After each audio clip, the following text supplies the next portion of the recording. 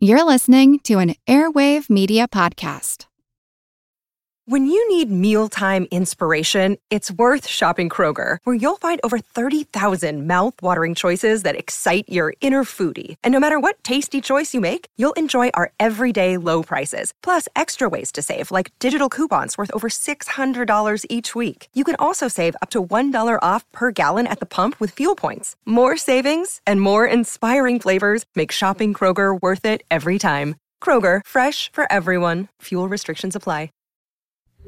You're really listening to a soundscape that has come through from prehistoric times. Welcome to Pulse of the Planet Science Diaries, a glimpse of the world of science from the inside. Alistair Melzer studies the behavior of koalas on St. Bees Island off the coast of Queensland, Australia.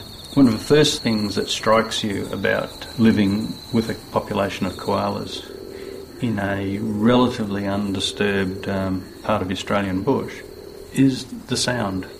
The Australian forest is dynamic at night, and if you're living in a koala population, you get to hear sounds that have been trumpeted across the Australian landscape for millions of years.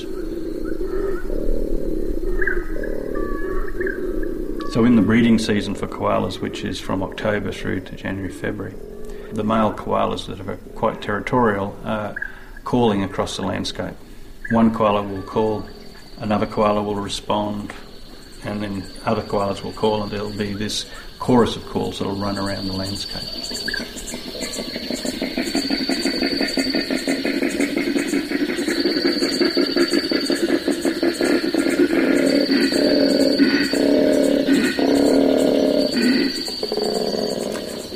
What you heard then was a classic example of one male koala calling, then triggering a territorial response from a second koala that then triggered a territorial response from a third koala.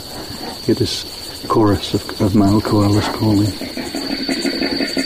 We'll hear more about the koalas of St. Bees Island in future programs. Please check out our website at pulseplanet.com.